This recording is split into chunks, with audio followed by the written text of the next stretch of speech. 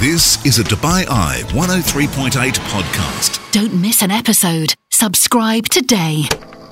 The Big Interview, intriguing lives, remarkable careers, and gripping stories. I'm Sonal Rupani alongside Chris McCarty and Robbie Greenfield. Jack Horner, he's known as the founding father of paleontologists. He is the most famous paleontologist of all time. And stop, not Ross Geller. He is more famous than Ross Geller.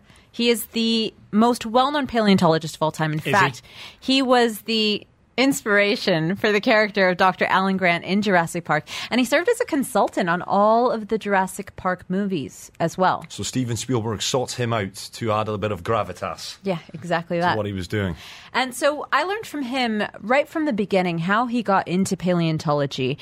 His father was in the sand and gravel business and knew a little bit about geology, he said. So he was always interested in fossils. And at a young age, he was poking around the backyard and said he found his very first one at the age of 4. In his backyard? Well, that's what he said. But he said it was like a clam fossil. I'm not talking about a dinosaur fossil here. Oh, okay. Just as a fossil. So he's interested already in fossils. Then a few years later, at the age of 8, he discovers his love of dinosaurs.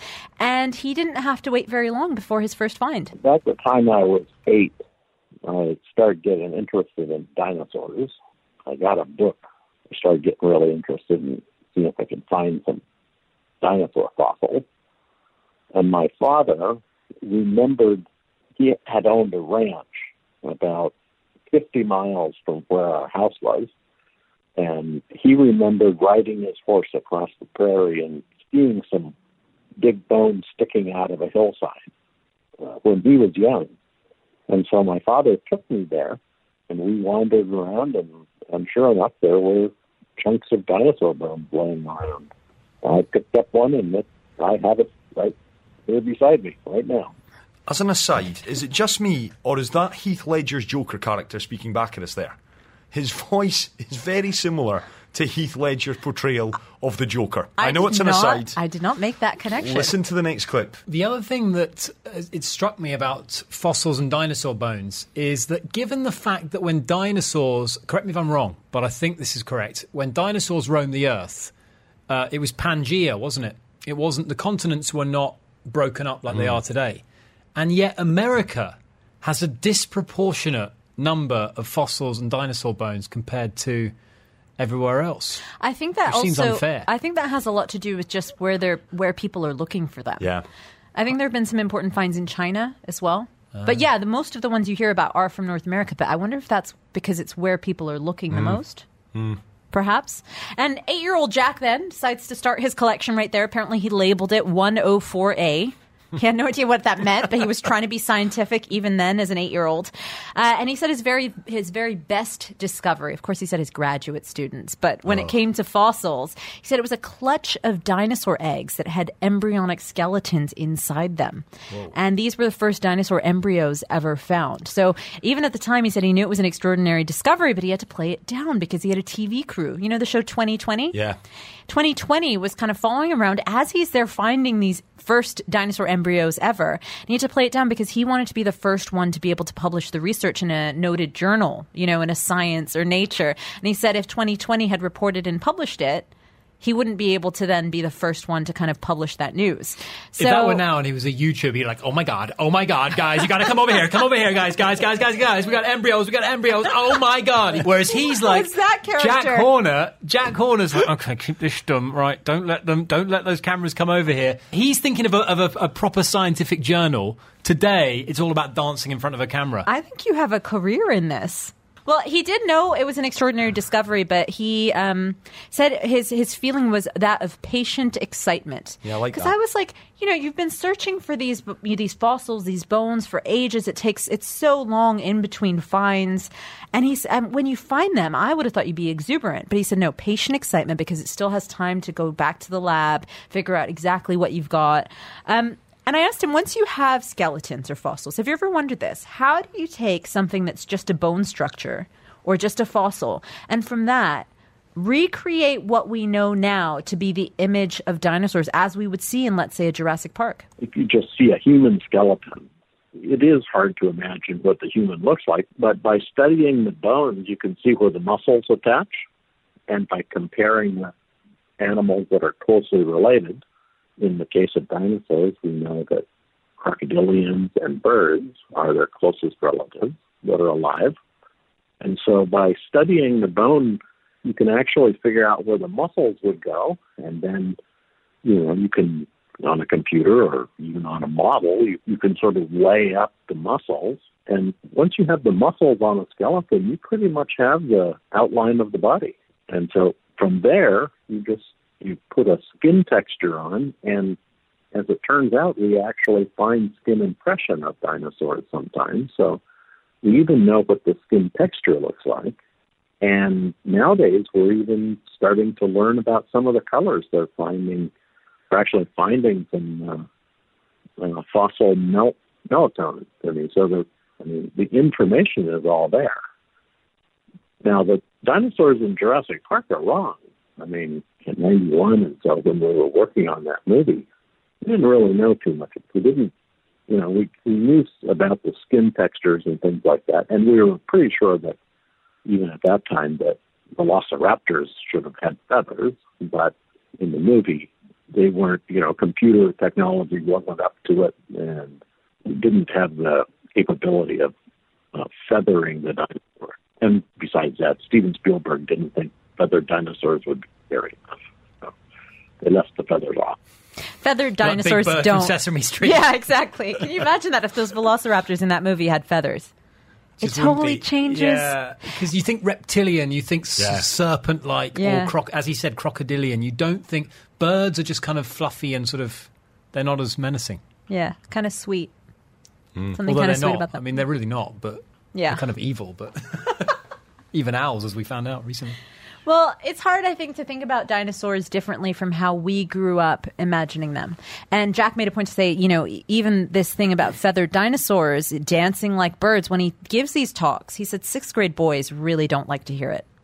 They don't want to hear that these kind of imaginary, historic creatures that were so grand are actually sort of feathered, more akin to birds than boys would like to hear. Why don't we want to hear that, though? That's interesting. Because surely, why have we been conditioned? Surely the young mind can be open to anything.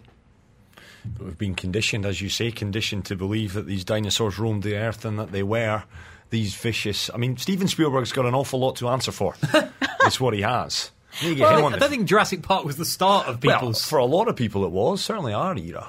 I remember having dinosaur books, but it wasn't until Jurassic Park came along, because when you think about it, Jurassic Park was the first movie that really did an incredible job. You said it, you watched it, for the first time 2 weeks ago? Yeah, just very recently. In fact, the night before this interview with Jack Horner. And it really held up really well in terms of the animatronics and the dinosaurs that they worked with. So the book comes out, right? Jurassic Park by Michael Crichton. And Jack says he's dyslexic, he doesn't really read, but his friends tell him about the book, so he still doesn't read it. He's not interested in reading the book, but he did say he went back and just checked that the character that his friend said, oh, hey, listen, you're in this book, right? So he goes back and checks that the character doesn't get eaten, because that's all he cares about, really. And pretty soon after, he gets a call from Steven Spielberg to ask if he's going to consult on the film. So obviously we wanted to know, what is it like working with Steven Spielberg? And Jack said Steven already had an idea of what he wanted to make, and this was a fictional project, so there was only so much influence he could have. When it came to making the dinosaurs accurate, obviously I didn't get the color in, I didn't get the feathers in, but the raptors. But one day if you remember the kitchen scene, when the raptor come into the kitchen, Steven wanted the velociraptor to open the door and come in and stick out a forked tongue like a snake. And I said, no, you can't do that. And he said, well, I really would like to do that. And I said, no, you absolutely cannot do that, because dinosaurs didn't have forked tongues. They just, and it would give the wrong impression. Dinosaurs were warm-blooded animals. Forked tongue belongs to a cold-blooded animal. We don't want to give the wrong impression. And so he conceded and took that out, and in its place, coming to the door of the kitchen, the dinosaur looks in the window, and it snorts and it fogs up the window. And only a warm-blooded animal can do that. Oh, that's interesting. But it's such a small That's little interesting. fight to have on a movie set of. But if you think about it, if he had given him the forked tongue, that would have led to misinformation. Absolutely. Amongst so many kids who were watching that for the first time and would have formed their impressions of dinosaurs based on that. But I'm thinking more the actual eye when you see it, and It's a great image. It's a an great scene in the film. It's an amazing scene. That's Steaming more up at the powerful. window That's is- more powerful. I remember it very viscerally. It's amazing. Yeah, it is. It's an incredible scene in that movie. Within his control, within his power, he tried to steer Steven Spielberg in the right direction, tried to help him imagine what they would look like as well before putting them on actors to kind of be able to move about. And he consulted on all of the movies. I asked him which one was his favorite. Well, the first one obviously was a lot of fun. I was seated right next to Steven Spielberg and had a lot of conversations with him and saw how he made a film. And, he would ask me, what do you think about that shot? And I would think, wow, that was really cool. And he'd say, no, that was awful. And then we'd shoot some more. And then he'd say, and then when he got the one he really liked, you could see it was a lot better. But you could see how a director that wasn't as good as Spielberg, you could see how he could still make a pretty good movie using some of those shots that he used. So it was an education just watching. But, I told him many times while we were sitting there that I wouldn't trade my job for his job or anyone else making a movie because it was too boring. I mean, it just, you do the same thing over and over and over again to get the right shots. Somebody might think that we do the same thing over and over when we're digging dinosaurs, but, seems really different to me. So Jack Horner basically thinks Steven Spielberg's job is boring.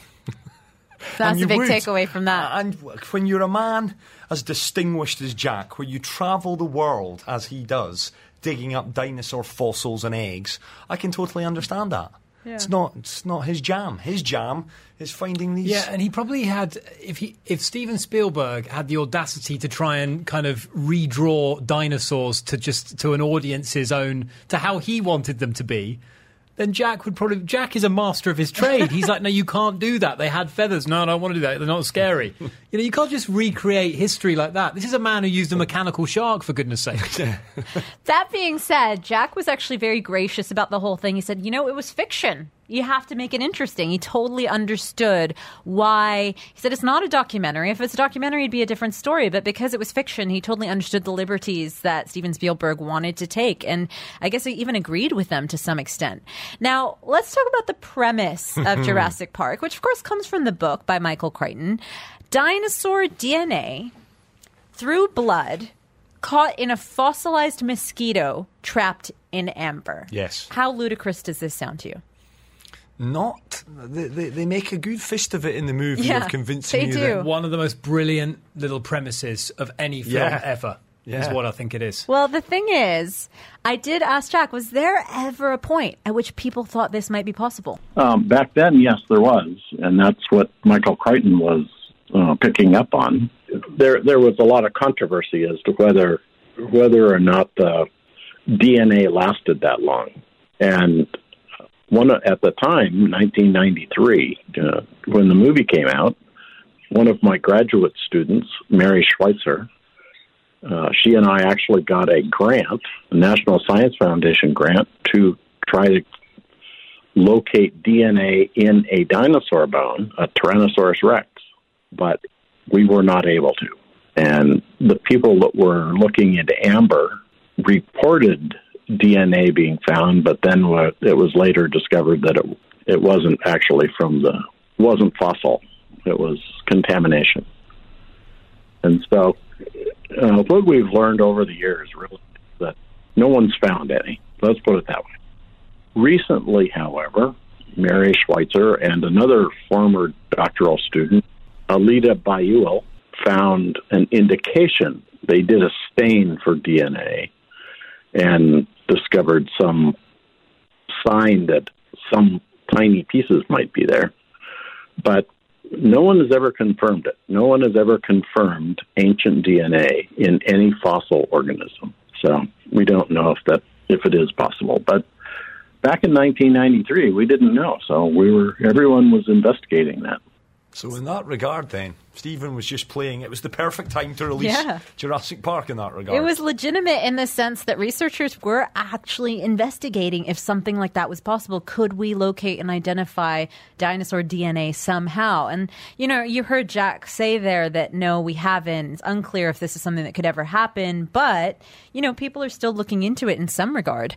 Now, that's one aspect of it. First of all, getting the dinosaur DNA seems to be quite unlikely. But again, in theory, people thought it might be possible for a period of time. If we even had the DNA, let's say we could find it, okay? What could you do with that DNA? If you had that DNA, could you actually then create somehow a dinosaur from that? Turns out it's not that simple. All we'd have to do is figure out a way to put that DNA in another cell. The problem, so we can clone things now, but we need a living cell. And, of course, we don't have any living cells of dinosaurs, the extinct dinosaurs. So even if we had their DNA, we would still need a cell to put it in. And, you know, whose cell would we use? And would that make a difference? You know, so even if we had DNA, we have lots of DNA around. We've never made an animal from just straight DNA without using a cell. Even with it, we wouldn't really know how to do that. Reverse engineering is a different thing.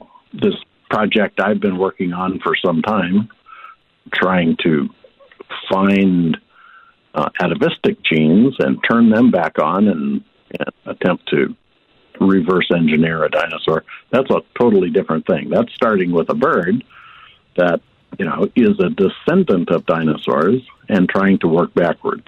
Come on then, so in layman's terms, please. And you heard him there refer to what he's started, a project of creating the Chicanosaurus. And I know you raised an eyebrow when he said atavistic genes. Don't worry, he's going to explain that in full in terms of what that essentially means.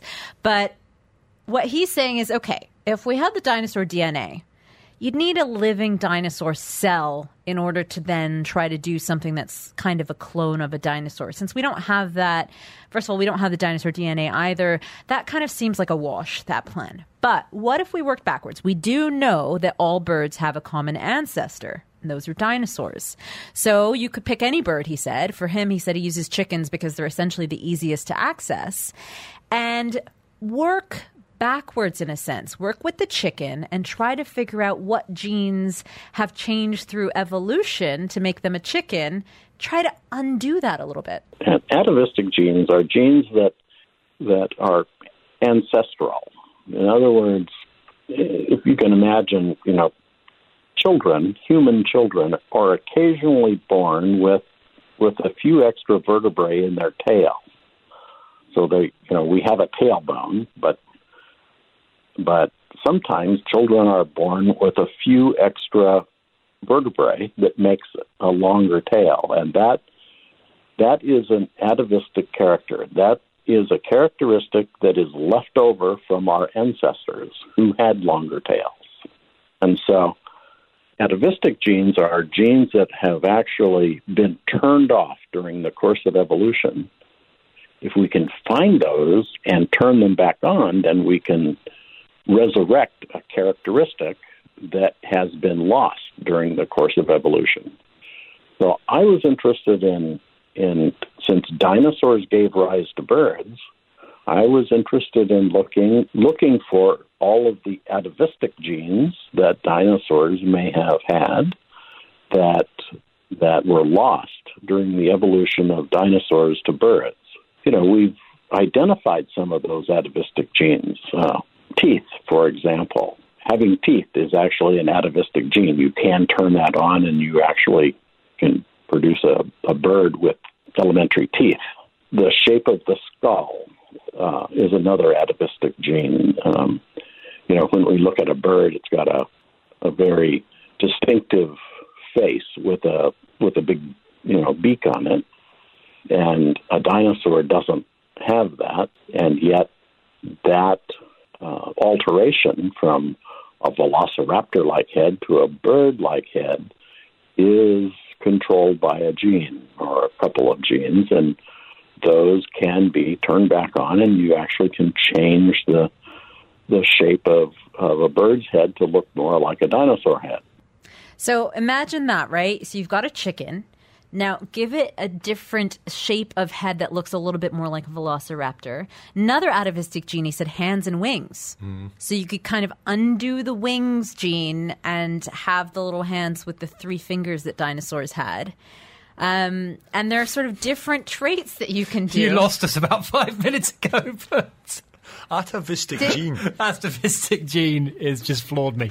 Okay, so imagine what he was trying to say there is as you evolve from another species, there are certain hangovers from that. So all of a sudden those genes are turned off, but they still exist. Right, okay. So the gene, for example, for a chicken to have a velociraptor-shaped head is still in the chicken. It's just that gene isn't active. So what he's saying is let's turn that gene on and see what happens. And once you identify a number of those different traits that you can then turn on all at once. How do you go about turning a gene on? That's a specific thing that I don't know the answer to in terms of the scientific nature of how you turn a gene on and off. But, if the gene is there, if you have the raw material to work with, you could activate it. Okay. And he's actually been doing very serious research for years now about the idea of creating a Chicanosaurus. So that's working with a chicken and then essentially taking its genetic makeup and working backwards, looking at some of those genes that have been turned off that used to be turned on when chickens were dinosaurs. So he's been trying to figure out how do we reverse some of those specific traits. And he said there's a lot of labs that have identified certain genes like this that, as I mentioned, is sort of a hangover from an evolutionary period that you could potentially turn back on. So there's a lot of research and experimentation happening. But what does that mean exactly? Are we going to be able to hatch a chicken dinosaur? But nobody's going to hatch anything. I mean, they switch these genes and then they just look to see what's growing and then they terminate the organism long before it hatches. We're not in the business of making monsters or anything like that or mutations. We're looking, for what it would take to make a dinosaur. And so, we have the capability of changing the face and giving it teeth and changing the arms to, the wings to arms, but we're not creating organisms that look like that. You know what I mean? Yeah, so you wouldn't want to do that at any point. This is more about genetically understanding how you can create something like a dinosaur without actually creating the species or the organism itself. Exactly. Right. Unless we ever got to a point where we thought we had all of the characteristics, then it would be worth a try, yes. Oh, he's went back on himself. No, wait, he's not kidding anyone. He is completely in the business of making monsters, and he would definitely do it if he could fix a couple of, just a couple of overhanging quandaries. The way he started off saying we're not in the business of making monsters, but then at the end he goes, well, unless we figured out every piece of the puzzle, then okay, maybe we should. Yeah, it's one way to make us all vegans or vegetarians. Next year, Jack Horner unveils the Chickenosaurus.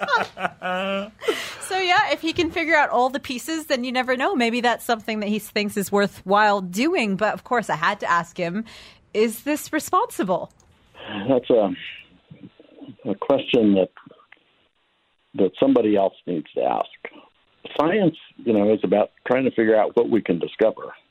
And then, politicians and whomever else is going to have to figure out whether we should or not, right? I mean, when you think about alterations of plants or animals, we do it all the time. I mean, a bulldog is a genetically altered wolf, and nobody said, we shouldn't probably do that, right? And yet, I don't think we should have done that, because a bulldog is a weirdly altered dog, a weirdly altered wolf. I mean, I think if you were going to make an organism like that right now, if you did it quickly rather than slowly through breeding, of which they did, I think people would have a real problem with it. He's absolutely on the money there. I mean, you wouldn't look at a bulldog and go, yeah, you and the wolf are related. You'd never do that. I did not think it would end. Speaking to the world's most famous paleontologist, talking about wolves and bulldogs. I will be honest with that, but he's absolutely right. But you get his point there. If he took this chicken and slowly, well, he can't in this case breed it into a dinosaur, but if he could and it happened gradually, then nobody would notice, is his point. Yeah. But because with something like this, it would happen quite instantaneously. Wolf to bulldog, chicken to dinosaur.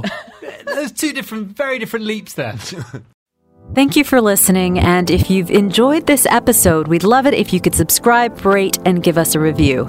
This podcast was presented by Chris McCarty, Sonal Rupani, and Robbie Greenfield, and produced by Tom Paul Smith. We hope you join us next time on The Big Interview.